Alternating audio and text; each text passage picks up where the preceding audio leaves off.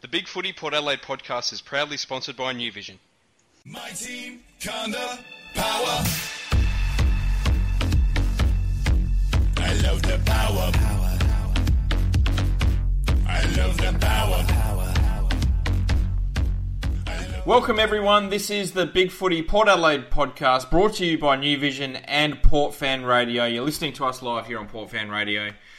I am your host Macca19 and joining us, as always, is Fishing Rick. Or maybe not. Is he there? I just want a dead air just to freak you out. Oh, okay. Good work. Mate, that's great. Good, buddy. Good. Sorry, had a good week? Thought I'd do something random. I had an awesome week. What about you? Not too bad. Not too bad. It's been pretty chilled, Yeah? so back to work tomorrow. So, away we go. That's just outrageous. That's almost like blasphemy, saying that. And here's some more blasphemy. Macca, are you going to be watching the game live on Saturday? No, I won't be because I'll be working. That is outrageous. It is outrageous, mate. It's probably, outside of weddings, it would be the first game I haven't watched live since probably about 2009, I reckon. What is going on in the world? I think all Port Adelaide fans are just going to be very, very disappointed in what's going on here. It just doesn't seem right. Well, that's it. I mean, you're moving to America. I'm working weekend, so... What are you talking about, moving to America? That's not true. That's not true, no. No. You're moving to other parts of Australia, so there we go. I'm just moving everywhere. I'm off to Bali in a couple of weeks. Bali? Yeah. Crazy. Just How don't cool bring is your that? boogie board bag, mate. You'll be fine. Really? Yes. I'll try and stay away from that one. That's it. Right, let's get straight into it here. We'll start off with the questions. We'll change things up a bit and go with the Big Footy questions from the forum. So what we will do is, the first question is from Dylan8, because there was a bit of a chatter on the Big Footy forum about Jim Carrey and his best films and The Cable Guy, whether it's any good or not. So his question is The Cable Guy even a top 5 Jim Carrey film? Well, that's a very, very serious question for our football program. And I did a bit of reflection and, I had Yes Man up there. Yep. I thought Yes Man was a really, really good movie. Really? Yes Man. I did. Yes Man. Didn't you think it was just a complete rip-off of his other film, Liar Liar? Well, I was going to say I like Liar Liar as well. So, but no, I thought Yes Man was pretty good. And I also, obviously, his Ace Ventura, which catapulted him to stardom, has to be up there. And what's the other one I'm thinking of? Is it Dumb and was Dumber. he the original Bruce Almighty? Yep. Yeah, I thought that was a good movie. Dumb and Dumber and Cable Guy. Okay. Yep. I wasn't a big fan of The Grinch. It was okay. My top 5 would be Eternal Sunshine of the Spotless Mind. That's number 1 by a mile. Do you know, I only watched that the other night. It's awesome. It probably is my favourite film ever, I would Really? say. Yeah, it's either first or second. It's that good. If you're going to compare comedians, Jim Carrey, Adam Sandler, have you seen Adam Sandler in Punch Drunk Love? I try and... Yeah, I don't know. I got over Adam Sandler about 10 years ago.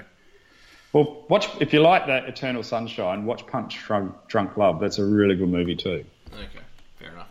Then I'd have Dumb and Dumber second. That's an all-time classic. Ace Ventura, number 3. Then Cable Guy for me. And then Me, Myself and Irene, which I reckon is pretty bloody good as well. Yeah, that's a good movie too. He's been in a lot of good movies. And that's... Actually, like Ace Ventura 2 was really good, as was Liar Liar. Yeah. He's been in so many good films. He's a and legend. Just to hijack off of Jim Carrey with the Saturday Night Live theme, what about, did you ever watch Night at the Roxbury? Yes. That was an awesome movie. That was not too bad. That was the only decent thing that tall bugger's ever done. Will Ferrell? Will Ferrell, that's the one. Yeah. Yeah. It's the only decent movie he's ever been in. What about Blades of Glory? That was pretty No. good. No. And Step Brothers, Boats No. and Hose. Come on. No. Nah, he's done a couple. Blades of Glory and Boats and Hose was... Step Brothers were pretty good too. Maybe that could be a question for next week. Maybe. Next question is Teak from T-Crate, one of the new mods. How do you think Sam Powell-Pepper will go against the big bodies of the Swans midfield? And can you think of a more highly anticipated debut for Port than his? I don't like this question. This is actually a football question. What's It going is. on here? Right. This is now This we're is a getting football serious. podcast, mate. Is that? Oh, I thought it was just a random bullshit chit-chat podcast with a bit of football in there. So what was the question? Sam Powell-Pepper, how will he go? How will he go against the big bodies of the Swans midfield? Well, you think he would? You think he would go okay? Don't you reckon? I reckon he'd go okay. I think hopefully he'll hold his own. I mean, it's a bit of a blaze of glory for him, a baptism of fire, whatever.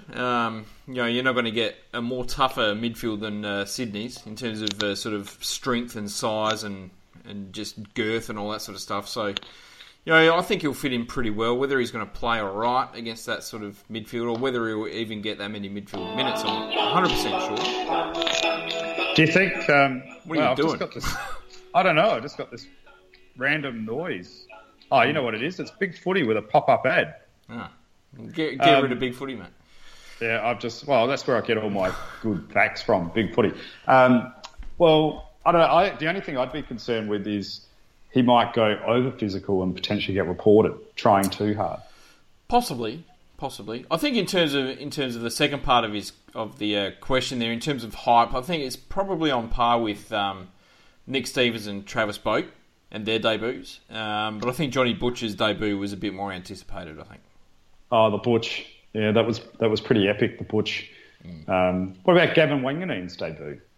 Yeah, we didn't really debut for us, really. Well, he did. He came in and debuted for us. His first game with the Power. Yeah. That's still a debut. I don't think... I wouldn't classify that, to be honest. No? No. Oh, well, 'Cause I think mature players coming in or coming back, as in Wanganeen's case, is a bit different to like 18-year-old kids playing their first game. I was actually really, really excited with Ben Jacobs. I thought Ben Jacobs was going to be like the second coming of Russell Lever. And so I was really excited. He was probably the most excited I've ever been of a player playing his first game.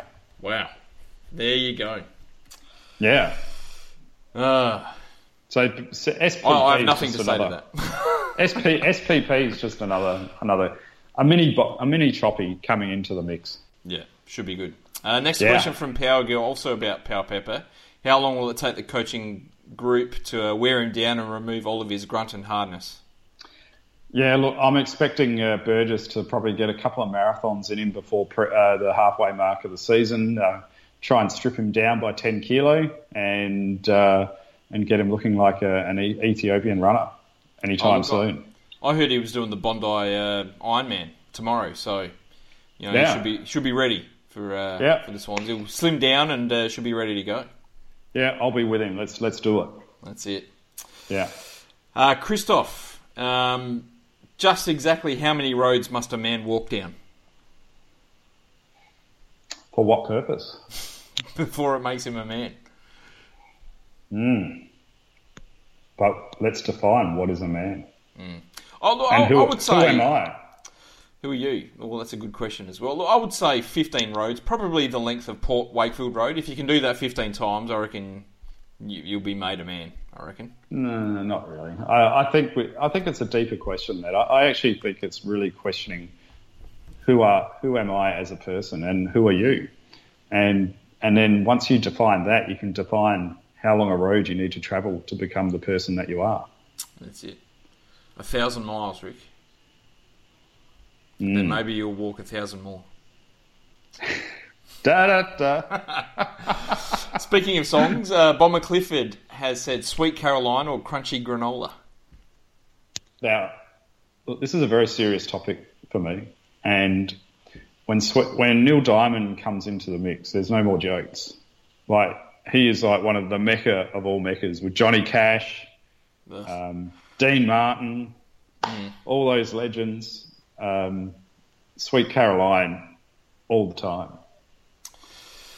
I don't know. Look, to be honest, I got audibly tortured with Neil Diamond from birth, as my mum pretty much played him all day, every single day of the year from until I moved out of home. So my response would be to go F yourself, really, in terms of questions for Neil Diamond. But no, the correct answer would actually be Crackman Rosie, I think. What the hell? Go F myself? Look, Cracklin' Rosie is clearly the best Neil Diamond song, and I won't hear anything otherwise. Really? Yeah. I don't think I've ever heard that song. Really? You're nuts. I'm gonna have to go to YouTube right now. You can tube it later. Not right now, because we're in the middle of a podcast. And speaking of which, there's another question from Peck. Another one about Pal Pepper. Realistically, how well is SPP performing compared to expectations on draft day? Well, I wasn't expecting him to play round one, and I didn't think he was that good last. My comments were I didn't think he was ready, and you thought you were champing at the bit to play him. So obviously you would be expecting that he's above expectations at this point in time. I wouldn't say above. I would think he's probably around about par from what we saw last year and what my expectations were on draft day. I think he was always going to play pretty early. And I think he's probably been a little bit more impressive than what I thought he would be in terms of what he's done with the ball. But yeah, I would say he's probably on par. Yeah, I think I've been. Even though I didn't think he would play round one, he's been a solid contributor. So yeah, I guess pre-season. We're only going to know when the heat is on. That's it. Question from Power. How many potato cakes could you eat in one sitting? How long am I in the city for? In one sitting. Oh, one sitting. I thought you said city. No. Potato cakes. Depends how big they are, but going on a conventional, say, 4-inch diameter potato cake, and depending on the exercise I've done, I reckon 5 or 6. Okay. Yeah. It would need a good aioli, though. Yeah, that's fair. A nice Chipotle aioli, I reckon, would go pretty well. And look, if they're decent sized one, I reckon I could do 8 or 9. Shit, 8 or 9. Yeah. Any other condiments outside of aioli? I think a bit of peri goes pretty well as well. Yeah, nice. Bit of mayo. Probably not mayo. I wouldn't go the mayo route. I think you need something with a little bit of spice, a bit of tang to it. Could you stuff one with a deep fried Bounty bar or something? Have you tried any other new inventions over the week? Not yet, mate. Not yet. But you never know. You never know what will come up next. Next question is from Jason K. If Zach Jones from Sydney is moving to an on-bowl role for them, does that leave Mills as their only real running rebound defender? And do they look a little bit slow back there?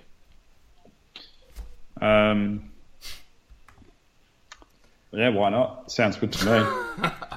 Well, I didn't think you'd be able to answer that one, but that's all right. I think I don't think Jones was one of their main rebounders anyway. I think they've got Rampy and Mills who do the majority of the work. Lloyd often sort of sneaks back there and provides that sort of main link-up role as well. McVeigh will come back into the side pretty soon, and they also picked up Sean Edwards as well, who's an emergency, who's very, very quick. So I'd also expect maybe someone like Brandon Jack or Dan Robinson might head back there at times this year, and they'll certainly play a bit more footy this year as well. But do they lack speed in defence? Probably a little bit, I would say.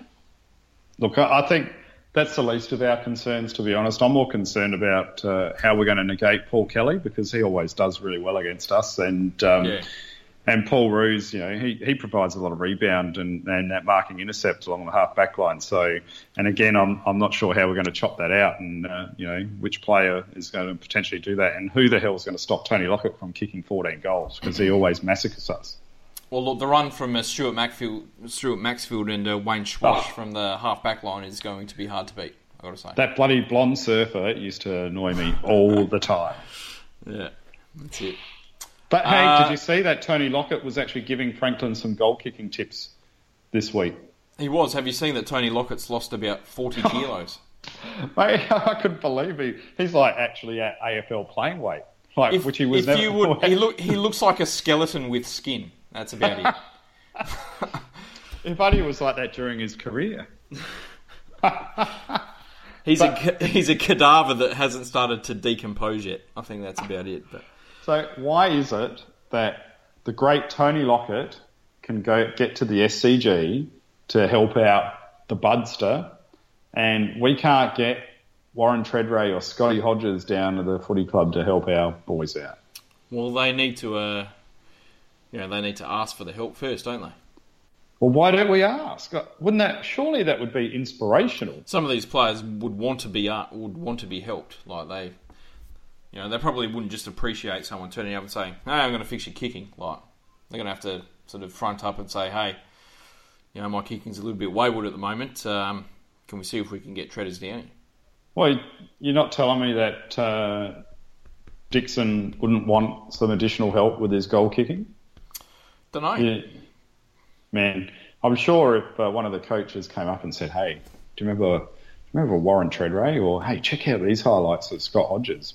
He kicked so many goals, X amount of goals for Port Adelaide in the SANFL and in the AFL. What about, wouldn't you like him to come down and be an inspiration and show you how to maybe kick a goal from, that sounds pretty cool. Yeah, why not? I'd love to do that." We've got a question on the Spreaker chat from Nicholas Teal, who has asked if you were a musical instrument, what would you be? Well, I am a musical instrument. I sing dulcet tones all the time. Would you like me to sing something? You do sound like a bit of a tuba. I could. I'd probably go for a. I don't know. What would I go for? What's the stand-up bass?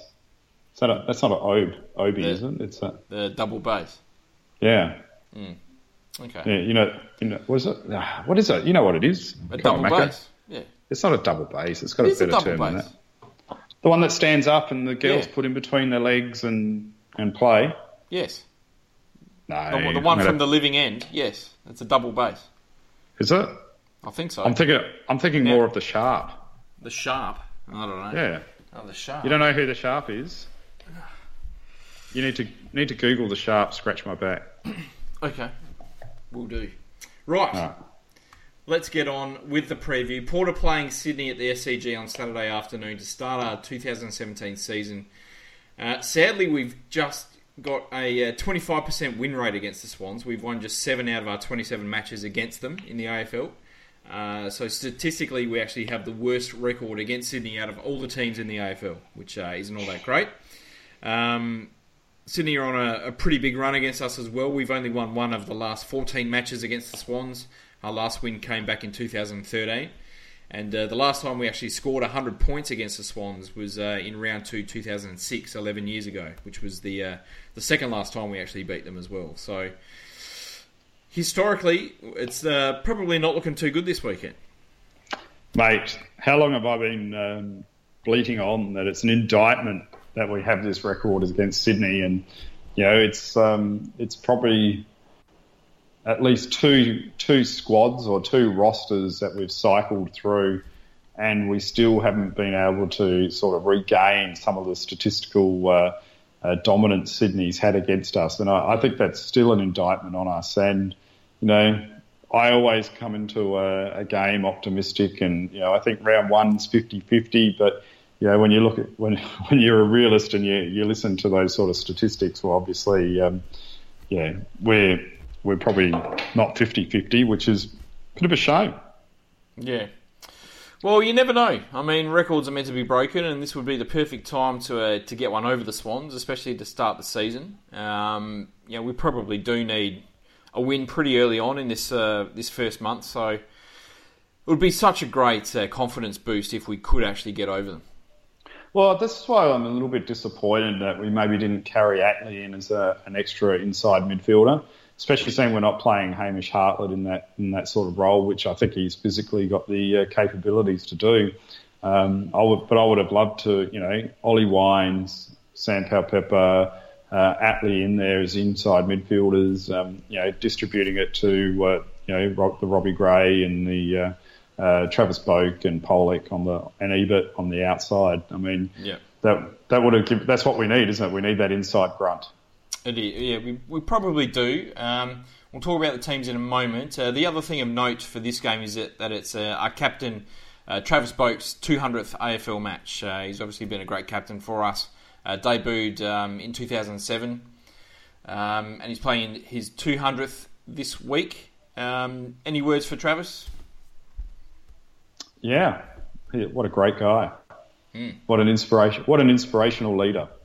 But like seriously though, I mean, I heard it. It's been spoken about a bit, but he was one of those guys that could have gone and didn't, and remained loyal to the club, and and that really set a precedent for a lot of other players to continue their loyalty with the club too. So, that's right. He could have taken the easy option and gone home, and he didn't, and got to respect that. And I respect that he continues to put his body on the line every game for the Port Adelaide Football Club, and he's been a great captain. Yeah.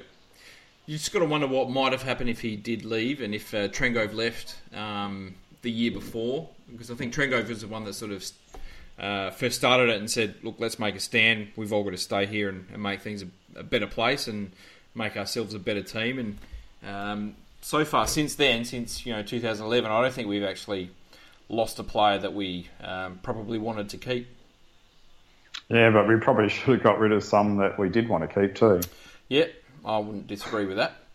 And imagine if it was like Bizarro World and they all left, but we'd retained Troy Chaplin and Ben Jacobs. What sort of team would we have had then? Well, let's. I shudder to think. Well, let's talk about the teams, and we'll talk about. We'll leave the debutants for a moment. But any surprises in the lineup for you, mate? Probably Broadbent after his limited pre-season contributions, and as I sort of intimated with Atley, I just probably, I don't know, I would have rewarded the form of the players that did very well instead of sort of rushing back Matthew Broadbent. Probably that's the only one. Okay. Fair enough. Yeah, that for me is probably... Do you disagree? No, I don't disagree at all. I think that's a little bit of a surprise. I guess in the end it probably would have come down to either Broadbent or Atley, I reckon. And they've probably decided to go for the experience there, which is fine. I mean, I don't know. I've got some queries about our defence and how it looks, but Broady back there, we know he can run and carry the footy, and at the SCG, which is a smaller ground, his booming left leg could be a bit of a weapon. Look, I mean, I can understand the temptation to want to have Broadbent there because obviously we've lost a bit of experience with Jasper Pittard, and apologies because are you still having trouble getting the AFL and the Port Adelaide website loading? Because I just wanted to refresh my memory on the side and it's not coming up. But, I don't know, I just think Broady's been a little bit flaky over the last couple of years, and I just would have really liked to have rewarded the form youth players that did well in the pre-season, personally. Yeah. I guess it's that balancing act between debutants and young players and experience, and facing a Swans side which is, probably pretty ready to go. They just played off in a grand final last year. But how you just spoke about the Port Adelaide record against the Sydney Swans. How have the regular senior players gone for us against Sydney in the last 3 to 4 years anyway? That's fine, but if you play too many young kids, I mean, you run the risk of losing by 70 or 80 points, don't you? So, do you? I think you do. I think you do against the Swans. I'm pretty sure we could. We saw what happened last year when we had half the side and went there with a pretty young team. Eddie's a 27-year-old player, so he's not like an 18-year-old. So you're talking about three first-year players, and Dan Houston's actually been in the system 2 years now. 1 year. So, well, he was recruited in 16, wasn't he? Yeah, so he's had one season. Yeah, one season. Well, that's more than Atley and SPP. So it's still his first game, isn't it? It's a bit different when the real stuff starts. So bring it on. These boys are up for the challenge, Mac. Let's back them in. I'm sick of the same old. Let's talk about the debutants, I guess, and that's Sam Powell-Pepper, Dan Houston and Brett Eddy will be playing their first games on Saturday. All deserved. All three had a very, very good pre-season. I think Brett Eddy looked really good in that last game. Dan Houston was just solid as a rock back there. And Sam Powell-Pepper, we've spoken about at length already. Yeah, SPP.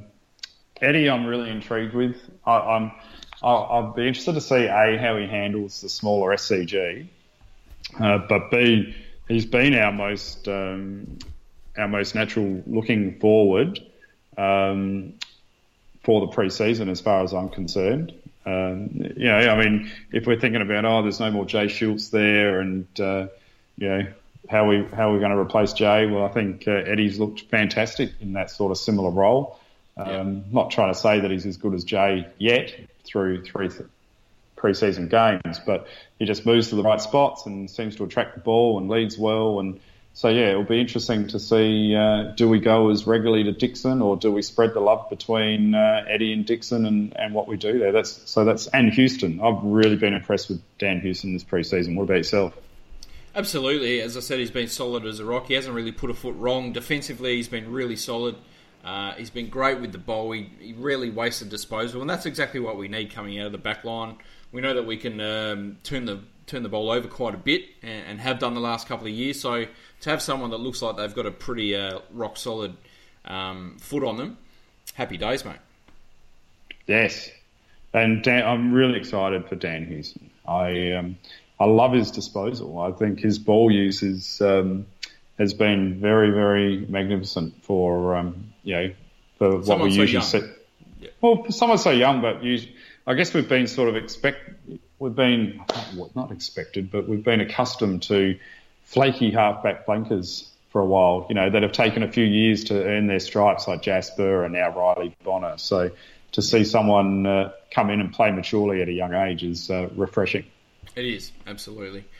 In terms of concerns about Dixon and Eddie and how they're going to work together at the SCG, look, anything will be better than what we performed last year, where we were 6 goals 5-0 at quarter time and just couldn't get the ball forward. So I think if we can get the ball forward, I think Eddie is going to have a chance at kicking a few goals.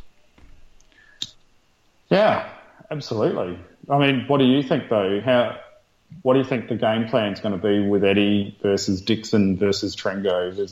Do you think it's going to be share the love? Are our midfielders smart enough to just spot up the best player, or do you think they're going to do this continual bomb it deep and long and high onto Dixon's head? It's hard to see how the three-tall forward is going to work at the SCG, but I guess you look at the Swans and they've got the same with Franklin, Tippett and Reid. So I don't know. It's going to be interesting to see how it plays out. I would love to see Eddie sort of patrolling that sort of 50-metre arc. Dixon a bit further back and Trengove pushing up to the wing a little bit. That's what I would prefer to see, I think. Yeah, well, I guess you've got Tippett that sort of goes up as that ruckman as well, don't you? Which will be the sort of the equivalent of Trengove. And I guess that extra tall becomes tricky now because you don't have that third man up. So there's no point pushing that extra tall up to the contest unless they're exceptionally mobile, which is Buddy Franklin, who's a bit of a freak. But we can't compare Tippett or Jackson to Buddy. That's for sure. No, that's right. Quick look at Sydney. I mean, their pre-season form has been pretty good. They beat St Kilda and GWS. They lost to North by 2 points. So they've been in pretty consistent form. They do move the ball exceptionally quickly and can transition from the defensive 50 to deep forward in the blink of an eye, especially at the SCG. And we know that they're all about the pressure and contested footy and really choking their opponents into submission like they did with us last year. Yeah, well, it's just all theoretical, isn't it? I guess our pre-season's been a little bit difficult to gauge. I agree with some of the sentiments that, we won a fair share of our quarters, and it was really only 2 disappointing quarters that let us down in 2 of those games. But I think that's been the misery of our demise over the last couple of years, that it's just been... It certainly has. Like you just mentioned, when we played at the SCG last year, nothing to 6 goals 4 or whatever it was. I mean... And then we just can't seem to rebound from those disappointing quarters.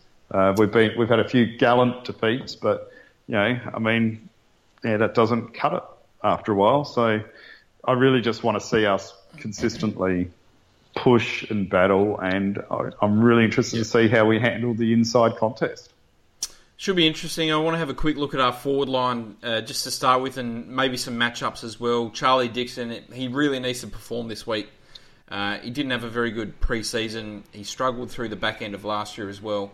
You would think probably Grundy will go to him, who lacks maybe a bit of height, but has the bulk to go with him physically, and is such a dour defender. He rarely gives his opponents an inch, really.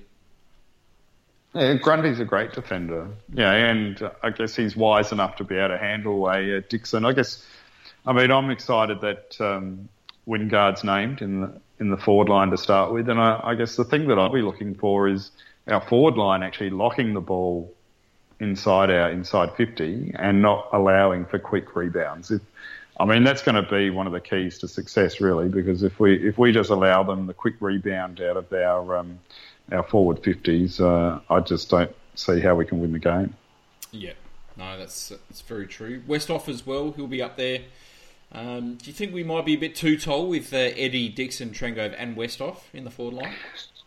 Look, I would imagine they'll probably float either Westhoff or Trengove back. They'll probably alternate it between the two players. Yep. And use them as the spare loose floating defender. I don't think we're going to have a traditional. What team does these days? But I don't think we're going to have a traditional 6-man forward line. So yeah, I'd imagine that one of those will be a decoy forward that will just float back in defence and try and do the chop out marking. Yeah, which might be a good game plan. Oh, I think so. Yeah, I would expect that to happen. I think you would probably expect Laidler to go to Westhoff or Trengove.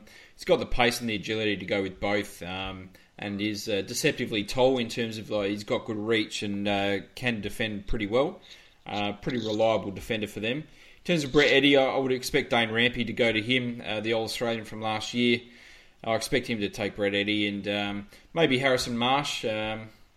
Depends. It should be an interesting matchup. I think Eddie should have the size. But yeah, Rampy's definitely got the smarts to go with him. Hey, I can't load up the teams. Was Aaron Young named on the half-forward play? He was named in the pocket, mate. He was in the pocket. Okay. Yeah, if you go to Google and just and Google Round 1 AFL teams and go to the Raw, you'll be able to get that website up. Okay. Good old AFL website, eh? Crashed on the first day of the season. Well done, Telstra. Now, what are we going to see up forward in terms of smalls? We've got Robbie Gray named in the midfield. We've got Sam Gray on our forward flank, Aaron Young forward pocket, Chad Wingard forward flank as well. But the talk is that Robbie Gray is going to spend most of the season up forward. Do you see that eventuating? No. No. Do you? I do, yep. Do you? I think he'll play most of, especially this week, in the forward line, I think. Well, I guess it depends how the new midfielders go, to be honest. It would be a bit of a luxury to play him just as a permanent forward. Yeah. So, if we're getting dominated, what's the point of having Robbie Gray stuck in the forward line? So I'd much prefer him around the ball predominantly. He's a ball winner. I guess the only concern is, are they worried about his potential leg speed? Is he losing some of his leg speed? Yeah, I don't think so. I think it's more to do with his body and maybe trying to sort of ease him into the season a little bit. I don't know, but look, we know how dangerous he can be up forward as well. And we do need players that can keep the ball in the area, which he's also very, very good at. If we can have Gray and Wingard perform on the day up forward, and especially if someone like Dixon or Eddie has a bit of a day out as well, we're going to kick quite a few goals. I'm really excited that Darcy Byrne-Jones is named. He was an inspirational player for me last year. So he was very good. Oh, he was just so hard. Well, he's an absolute lock down there these days. He's an absolute lock. Yeah. Isn't he? No, he's the type of player that inspires you to, as a fan, to watch football. He just gives his all, gets that white line fever, just goes in hard. He's not dirty, and you just know what you're going to get from him, and that's just 100% effort and commitment. And he's one of my favourite players. What about? So one of the keys for me too, Macca, is Brett Ebert and Jared Pollock. Would you agree with that? Yeah, I would think so. Look, I think Brad Ebert really needs to have a huge game this week. He's probably going to play on someone like Kennedy or Hanbury. He's just got to be able to play a bit defensively and also get a lot of the ball. If Jared Pollock gets a lot of the ball, you know that we're going to kick goals because he's just so good at delivering the ball inside 50. He's going to hit Dixon and Eddie on the chest more times than not. Well, I just thought Jared had an understandably inconsistent year last year. Yeah. But for Brad, I he's a lot better player than what he delivered last year. I thought I thought he was inconsistent with his influence in the games compared to previous seasons, and from a senior player, he was also playing a bit of a different role as well. He was playing a lot more defensively, doing some tagging jobs than what we had seen in the past. Yeah, look, don't try and make excuses for him, okay? Well, look, I would love to see. I would love to see the 2014 version of Brad Ebert come out and get his sort of 30 touches and also lay 8 to 10 tackles. That would be great. That's what we need. We need his. Yeah. I mean, remember when we started this program all those years ago, and we had and we started it with Enviable, and he was in awe of Brad's gut running the lines, and and Brad did that for a couple of years, and that sort of dropped off a little bit, and it's not as noticeable. And I think we really need him and Jared both, doing that gut running, line breaking, between that 100 metres between the two arcs, and for sure. If we can get, because that provides that link up play and gives us that run and carry as well. Yeah, absolutely. Well, I think if we can actually get the ball forward, I think we've got a good chance to win because, with Wingard, with Gray, with Westhoff, Dixon, potentially Trengove, Aaron Young up there as well. Look, we do actually have a pretty decent forward line and a forward line that can kick goals. And I think the thing that's going to, which is what someone mentioned as one of the questions was, you right there? Yeah, why? What's the matter? As one of the questions, turn your bloody computer down. One of the questions we got a bit earlier, which was in regards to the Swans' lack of leg speed down back, and that's something where I think we might actually be able to get a bit of an advantage. Yeah, well, we just got to break their any zone that they create, don't we? Yeah. So get through that zone, and then we're rocking and rolling. That's it. Let's have a quick look at the midfield. We'll talk about the big four a little bit later, but in terms of some of those second-string midfielders for the Swans, Zach Jones is someone that's gone from a back pocket in the last couple of seasons, and I think he's going to be played a lot in the midfield this year. He's certainly played a lot through the midfield in the pre-season. Was the highest draft pick a couple of years back, and this could be the year that he becomes a bit more of a regular performer, and he's got the leg speed, he's got the skills to do some damage on a wing. Yeah, I'm really excited to see what Zach can do. So he's probably someone that we need to be a little bit mindful of. I don't know if someone like Sam Gray might go to him, or maybe Jared Pollock as well. Do you really want to waste a Jared Pollock sort of manning up? That's not really Jared's specialty, though, is it? I'm not suggesting we sit someone on him. I'm just suggesting that they'll sort of play near each other, and if Jones gets the ball, he's going to zoom off. We know about Jared's lack of defensive ability. Certainly last year he got dropped a couple of times for that. So if they do line up against each other, he's got to be a bit mindful of what's going to happen. So don't you think maybe Brad Ebert would be better to maybe man up against him? I think he's going to be more use deep in the guts. Deep in the guts? Yeah. What about the big buddy? I mean, that's the $1 million question, isn't it? Does he play midfield? Oh, yeah. He'll play anywhere he wants to play. Look, yeah, I've still got. I say that because he does actually. He probably spends more time outside of the 50 as opposed to inside the 50 at the SCG. He does sort of patrol that sort of 50 to 70 metre zone because he can hoof it 70 metres and he's going to bloody get it down there pretty deep. And he's done a lot of damage against us by doing that sort of role in the past. I just hope we've got courage and we just man him up with Cleary. Because Cleary's our best aerobic defender. That's got to be the most logical matchup. It's got to be Cleary on Franklin for sure. Because, I mean, if he goes outside the 50, I would, Cleary, and then once he drifts inside 50, you maybe go for Homch or something like that. And I think, with Franklin and Tippett, you'd really be thinking Jackson Trengo's height would be a bit of an advantage for us in the defensive 50, surely. But I guess if they're drifting Westhoff or Jackson down there, I guess hopefully that will be enough of an influence to distract the forwards anyway. But mate, I've still got scars from a couple of years ago when we should have beaten Sydney and friggin' Franklin kicked that goal from like 100 metres out on the wing. Yeah, it still gives me nightmares. No, it's certainly true. And look, he's obviously the key player for the Swans, and he's going to be at least good for 2 goals against us. He usually is, and I think more often than not. Well, as I said, at least 2, I think. We seem to really struggle against him in general play as opposed to him hitting the scoreboard. He's only really destroyed us scoreboard-wise a few times, but it's his link-up play and his ability to get free and deliver that ball inside 50, which has caused us the most issues, I think. Yeah, I don't know. That's why I said I'd be hoping we maybe just roll with a Cleary who's probably got the engine to go with Franklin and maybe even beat Franklin engine-wise. And just see what we can do there. Yeah. I don't think he's got the pace, but he's certainly got the endurance to go with him. So that'll be a pretty good match-up. And look, hopefully he does a pretty good job, I would think. Fingers crossed. That's it. I mean, you would expect Homsch to go to Tippett, who probably doesn't have the height, but he's got the reach, and that way he can sort of zone off a little bit as well.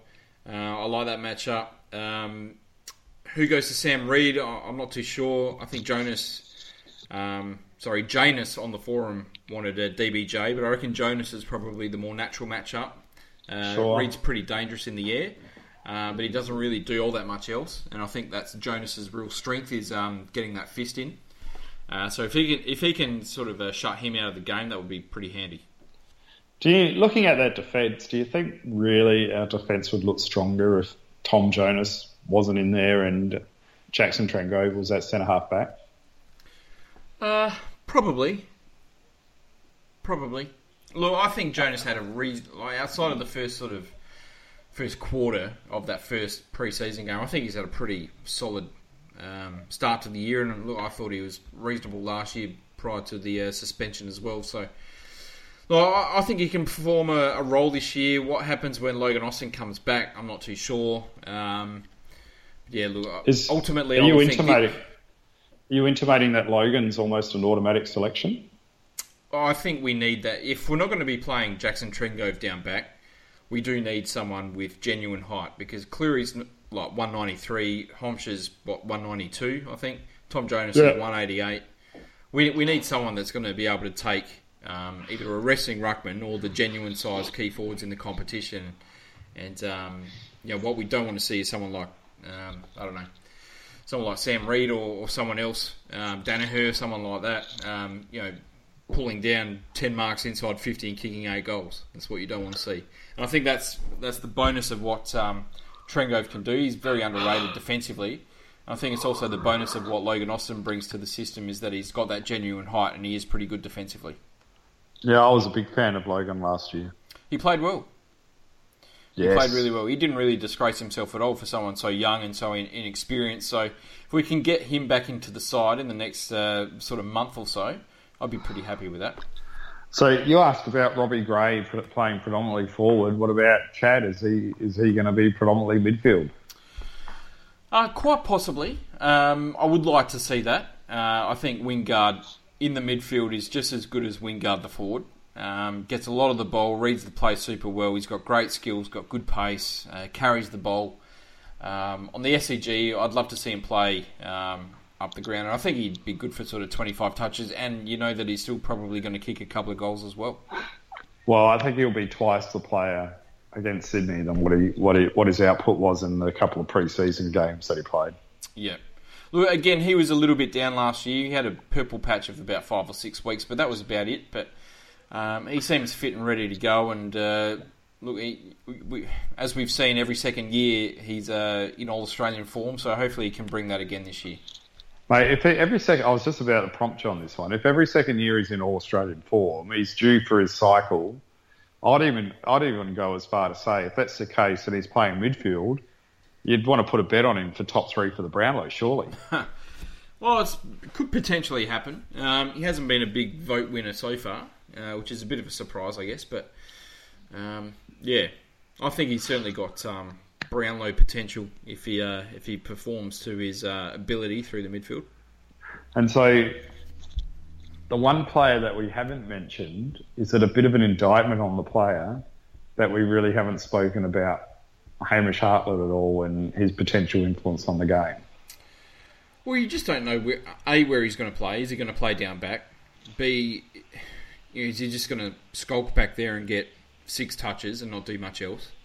Or is he going to, pick up 25 clinical possessions and, provide us with a lot of run and some decent skills? So you just don't know which Hammer's going to turn up.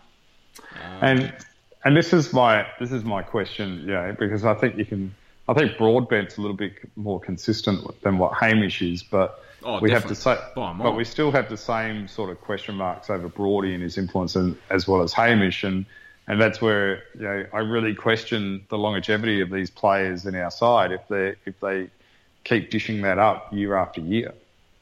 Well, I think this is why we've rushed Broady back into the team, to be honest, is because Hamish in the pre-season was still pretty unreliable. He was still missing kicks. Defensively, he was okay, but he wasn't really providing us with probably the rebound that we were expecting. So I think this is why we've rushed Broady back into the team.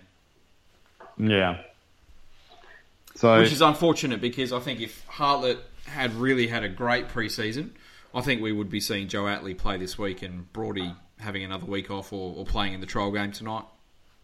Damn you, Hamish, damn you. I really want to see Atley played. Look, as I said, I think last week, I didn't really expect him to play this week, but I do expect him to get a go in the first month. I think he'll probably play by week 4, I would expect. But some other key players for Sydney. I mean, Dan Hannebery is certainly enjoying his post-Corns Port Adelaide. He's gone from being Kane Corns' biggest bunny to picking up 34 and 36 touches, as well as Brownlow votes in the last 2 games against us since Corns retired. Very dangerous on the outside. He's a great runner. He's got awesome skills, and he does kick goals against us as well. Who do we put on Dan Hannebery, Matt? Can we get Kane Corns out of retirement? That'd be good. Look, Dan Hannebery is what I would love Sam Gray to turn into, that sort of player. Which I know he's asking a hell of a lot, but I would still like to see Sam Gray maybe try and run with him and do a bit of a defensive job and maybe see if he can pick up a bit of the ball as well. You are the eternal optimist. Well, I wanted Ollie Wines to run with Josh Kennedy, right? So we got to get rid of that. So maybe we just match up Travis Boak with Dan Hannebery and tell the captain to do a job. Yeah. I mean, you just got to be careful, don't you? Because if we play Ollie Wines in a defensive role, you wanted to play Ebert in a defensive role, and if we're also doing Boak in a defensive role, we're not going to have too many players that are actually attacking the ball in the packs. Well, I don't want Ebert to play a defensive role. I just want Ebert to sort of play a conscious role. Yeah. Look, I'd also have Ebert running with him. I think he could do a bit of a job on Hannebery. He's got the size to probably beat him in the air.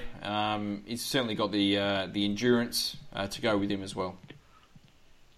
I mean, they're all good players. So, I mean, you can't, like you said, you can't run with all of them. So, I mean, you can be accountable to most of them. But again, if you tell all your midfielders you have to be defensively accountable at the stoppage, well, they're not really going to want to hunt. Happens. Yeah, you're not going to want to hunt the ball, are you? And then so you're not going to win the clearance. So, part of us has to have a bit of confidence in the playing group and actually give them the courage to actually go attack the ball and win the ball. It's just, I think what we didn't do well last year is when we did hunt the ball and attack the ball, we just didn't use it very well at all. Yeah. No, and then we burn it, and then we got caught on the rebound after that. Yeah. Josh Kennedy, of all the players in the AFL, Kennedy would probably be in the top handful that destroy us every single time we meet. And we've tried a number of players on him over the years, and really only Ebert's been able to negate him, and that was only that one game a couple of years ago. He averages 27 touches and a goal a game, and also 6.5 clearances against us. He's picked up his second most Brownlow votes against us. What do we need to do to stop him from dominating? We just need to win the ball ourselves, don't we? Pretty simple, I think. Can you play physical with him? Can you sort of rough him up a little bit? Do you just sit someone on him the whole game, or do we try and hurt him the other way and maybe get the mental side going a little bit? Well, I think we need to initiate body contact without being stupid, because if we just let Sydney just dominate us physically, well then, it's going to be all over.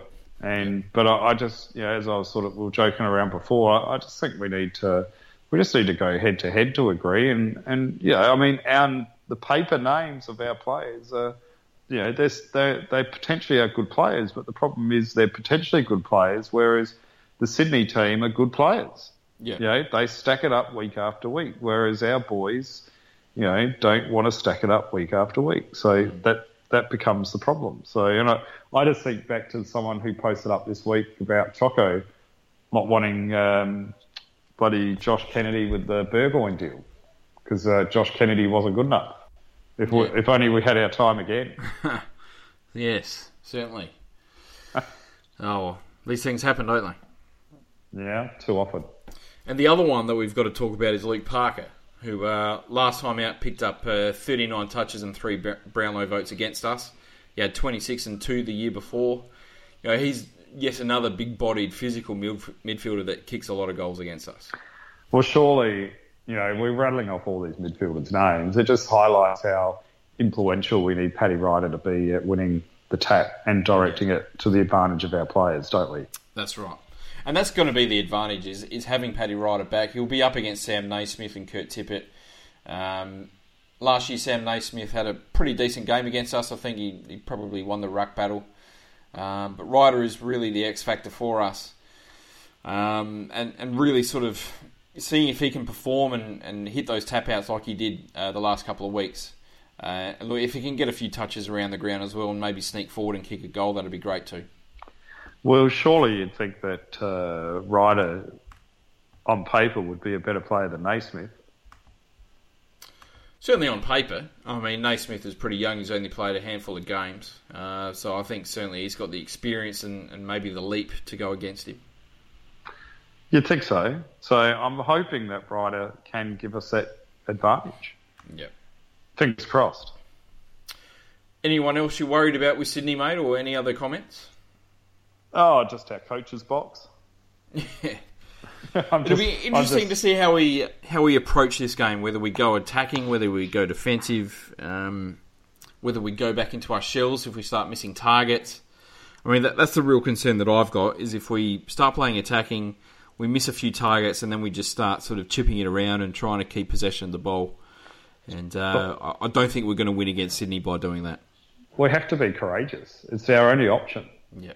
If we're too paranoid about how good Sydney are, we're just not going to cut the mustard. We need to be courageous in our own players and have faith in our game plan, which I'm not sure what our game plan is, but have faith in the game plan and just execute it. And if we're not good enough, we're not good enough. But that's what we did in 13 and 14, and it worked well, and we played with courage and didn't fear losing. And then when the heat came on, we started to fear losing, and that became a problem. So, I mean, we've always struggled throughout our history at the smaller ground of the SCG. So, it'll be interesting. It's an interesting game because, even though I've made it sound a little bit doom and gloomish, it's the first game of the year. We haven't been horrendously bad in the pre-season. We've got a pretty fit squad. So, who knows? On paper, we should be able to take it right up to them. Yeah. How confident you of coming away with the points this week? I'd probably go 70-30, Sydney's favour. Okay. Yeah. What about you? Yeah, probably around about the same, really. Yeah. I'd love to go 100% Port Adelaide, right? But if we're going to be completely realistic and we go at the stats, it probably should be greater than 70-30 in Sydney's favour. But I think it's round one of the season, and sometimes they're not the best starting team in the first couple of games, and and I think our boys might be motivated. So I'm hopeful that we're in it with a shot. Yeah, for sure. Well, look, let's get to some predictions. And first one I want to do is the game changer. Who's going to be your game changer this week for either team? Who's going to be our game changer? Dan Houston. Okay. Who's he going to play on? He's going to play on Smith. Okay. Smith. No, he's not. I got my sheets the wrong way around. Dean Towers. Classic he's going Rick. to be. He's going to be in the forward line. No, he's going to man up on Dean Towers. Yeah. But I reckon he's going to take about 8 intercept marks and he's going to have about 20 disposal at about 90% efficiency. Okay. That'd be good. If he could do a job on Towers, that'd be all right. Towers has got a lot of pace and can kick goals, but he is susceptible to someone sort of sitting on him as well. So if Houston can do that, that'd be great. I think the game changer this week is going to be an obvious one. It's going to be Luke Parker, I think, is the one that we really need to look at, and I think he's going to be the 3-vote winner for the Swans this week. Yeah, well, if you're doing that, that means Sydney's going to win. Well, yes. Most Well, likely they will, yes. Boo you. Who's going to be your X Factor, mate? Who's going to be our X Factor? I'm going to go Hamish Hartlett. Okay. I'm going to say he's going to get 25 possessions and kick 3 goals. Yep. That would be wonderful if that happens. Seeing I just bagged the crap out of him. That would certainly be great. Look, mine, it's just got to be Paddy Ryder, doesn't it? I mean, if he can feed our midfield the ball, if we can get first touch, get the ball out of the area, get it up forward quickly, we're a big chance of winning the game. I think a lot relies on Ryder and Trengove winning those hit-outs and finding our midfielders. Sounds good to me. Whose time is it to stand up this week, mate? Time to stand up would have to be Travis Boak. Okay. Even the captain on radio said he had an inconsistent year last year, and we need him to have a blinder of a game, a true Port Adelaide captain's game in his 200th. He needs to be desperate for the win and drive the team for the win. Yeah, absolutely. That's a great call. And, 200th game, he's the captain up against probably the toughest midfield to play against in the AFL. He's really got to stand up and do his job this week. And for me, it's an extension of that. It's the midfielder as a whole. I think they're going to be under the pump this week. So it's time for Boak and Ebert and Wines and the two Greys and Polek to really stand up against a big name midfield. If they do, we could well win the game. If they don't, I think it'll be similar scenes to last year. But our midfield really hasn't stood up against a big name midfield for nearly 2 years now. So I think we're due. We are due. So who wins and what's the margin, mate? Port Adelaide by 7 points. Oh, okay, that's a good call. Who's going to be the leading goal kicker? Hamish Hartlett with 3 goals. Okay, Hamish Hartlett with 3 goals. That's a good call. I'm going to say Sydney. Look, I think we're going to play pretty well. I think it's going to be close for the first 3 quarters. I think Sydney will probably run away with it after that. But I'm going to go Sydney by 58 points. And I'm going to say Robbie Gray's going to kick 3 goals. You're predicting a slaughter. You're so un-Port Adelaide. That is disgraceful. Yeah, I've got a question for you. Yeah. Port Adelaide win the game. Are they a potential lock for the top 8? And if Port Adelaide lose the game by 50 or more points, are they a lock not to make the top 8? Say that again. If we lose the game by 50 If we lose the game by 50 or more points, we're a lock not to make the top 8. And if we win the game... It's hard to say off the back of one game. No, I don't think so. You'll be able to tell for the season how we're going to play by this game. I guarantee it. And if we win the game, are we a lock for the top 8? It's a yes or no answer, Macca. If we win, it's going to feel like 2007 where we got that surprise win against Freo away from home. and we certainly made the 8 that year and indeed made a grand final as well. So if we can beat Sydney away with our history against them, our history at that ground, and how we've performed in recent years, and what we're up against, I think it certainly shows good signs. And if we lose by more than 50 points? We'll be cancelling this podcast, mate. I can't do another losing season. And on another football-related topic is, can Dan Ricciardo win the Formula One championship this year? No. Have you watched any of the testing in the pre-season? I haven't watched any of the testing, but I've loved having the dedicated channel this week. That's been great. I haven't seen any of it. What have they been doing? Lots of old stuff. Lots of old Grand Prix from the 90s and the 80s, and season reviews from the 80s, and yeah, it's been great. Did they show any of the old Adelaide Grand Prix? Yeah, they showed pretty much all of them, I think. Oh, the memories. Mm. So, who's your pick to win the Grand Prix this weekend? Oh, no idea, mate. No idea. No idea? No. Well, that's no fun. Back to a football note. Looks like the Maggies were too good for Sturt tonight at Alberton Oval, playing in the dark. They won the game 105-50, so that's a good performance by the reserves there. That was a trial game, right? Well, it was a trial game, yep. Have you got any standout players? Don't have any stats at the moment, unfortunately, but looks like Gus Monfries had a pretty big game, so right. Certainly good signs for him. You know, something we didn't talk about, the lack of noticeability of Brendan Archie and Jimmy Toumpas throughout the whole pre-season. Yeah.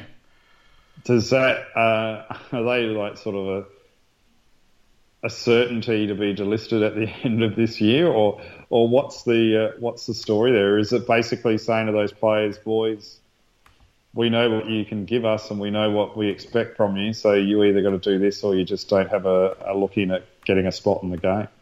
Well, if they've struggled in the pre-season, then it's understandable if they weren't really given a chance, which would be unfortunate if true. But did they struggle in the pre-season? I'm pretty sure they might have.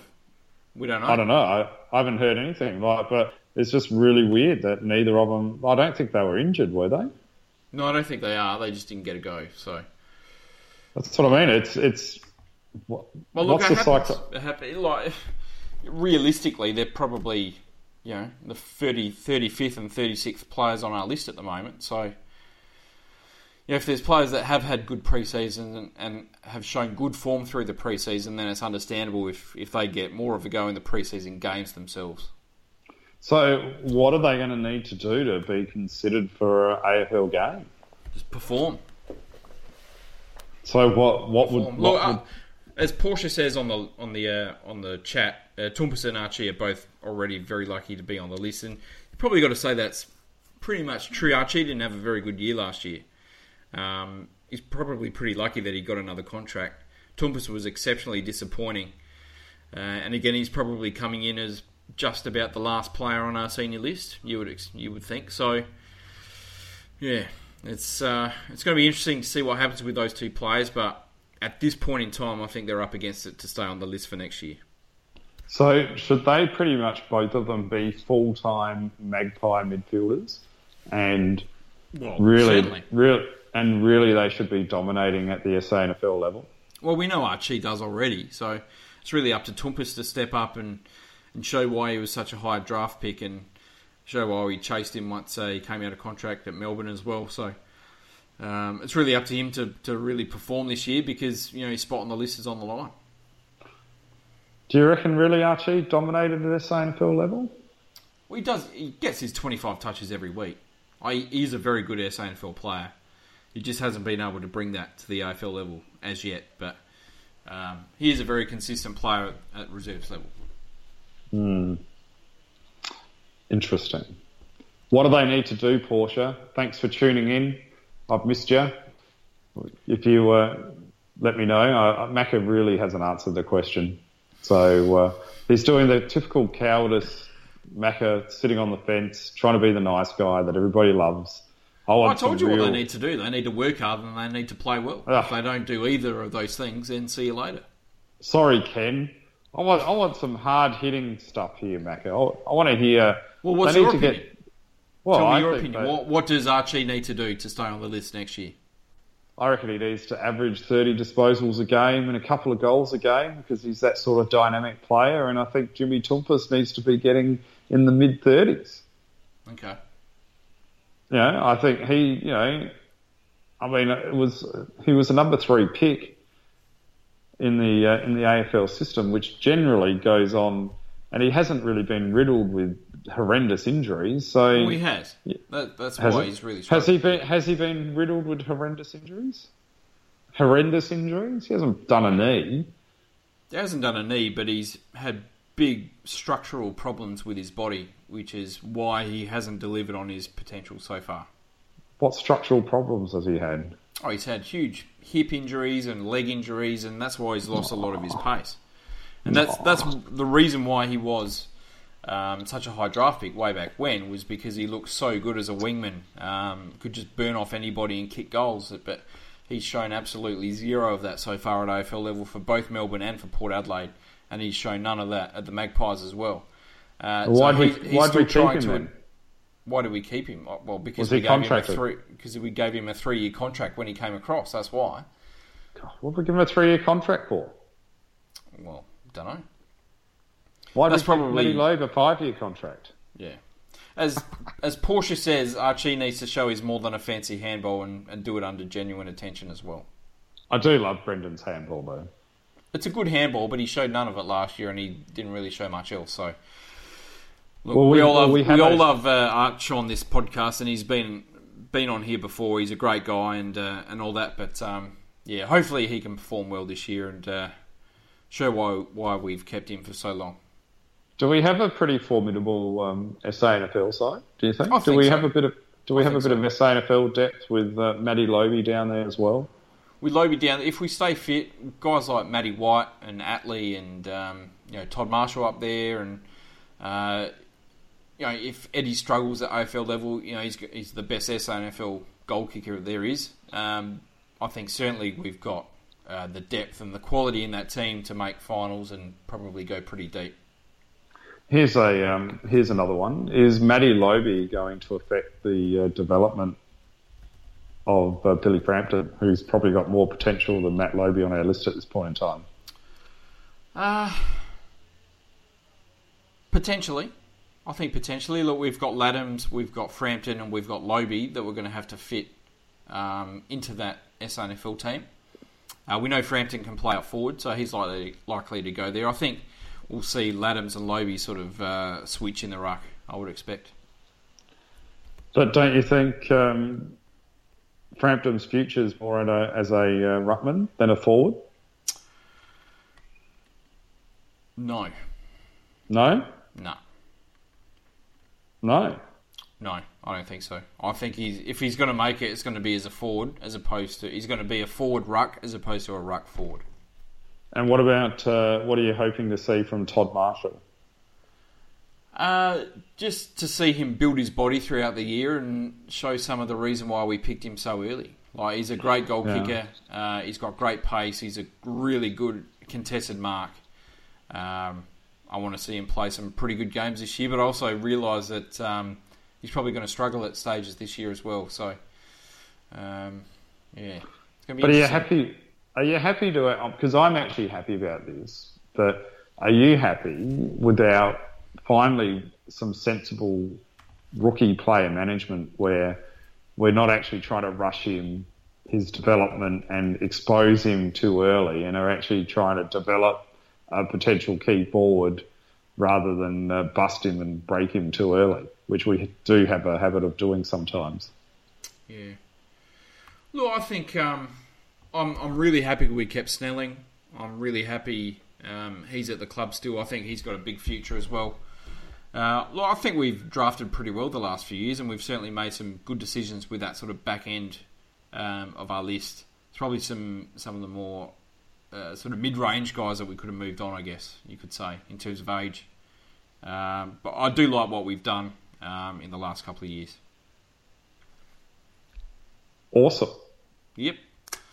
On that note, mate, I reckon we cut it off there. Do we? I reckon. How was the chat action? A bit quiet tonight, but it is the first game for the season, so there we go. Is this the song you're talking about? That's the one, mate. Cracklin' Rosie, get into it. Yeah, I know this song. Yeah, that's good. It is a good song. It is a good I forgot about this song. We can fade out to Cracklin' Rosie for you, Macca. How wonderful. On that note, Khan the pair. Go to power. Have a good night, everybody. Gray was brave, running hard, Moore getting forward. One last chance, Boat brilliant, Wines, Monfrey's centering ball, Cassisi, Willard! You know who again? It is his birthday. Kid's a freak.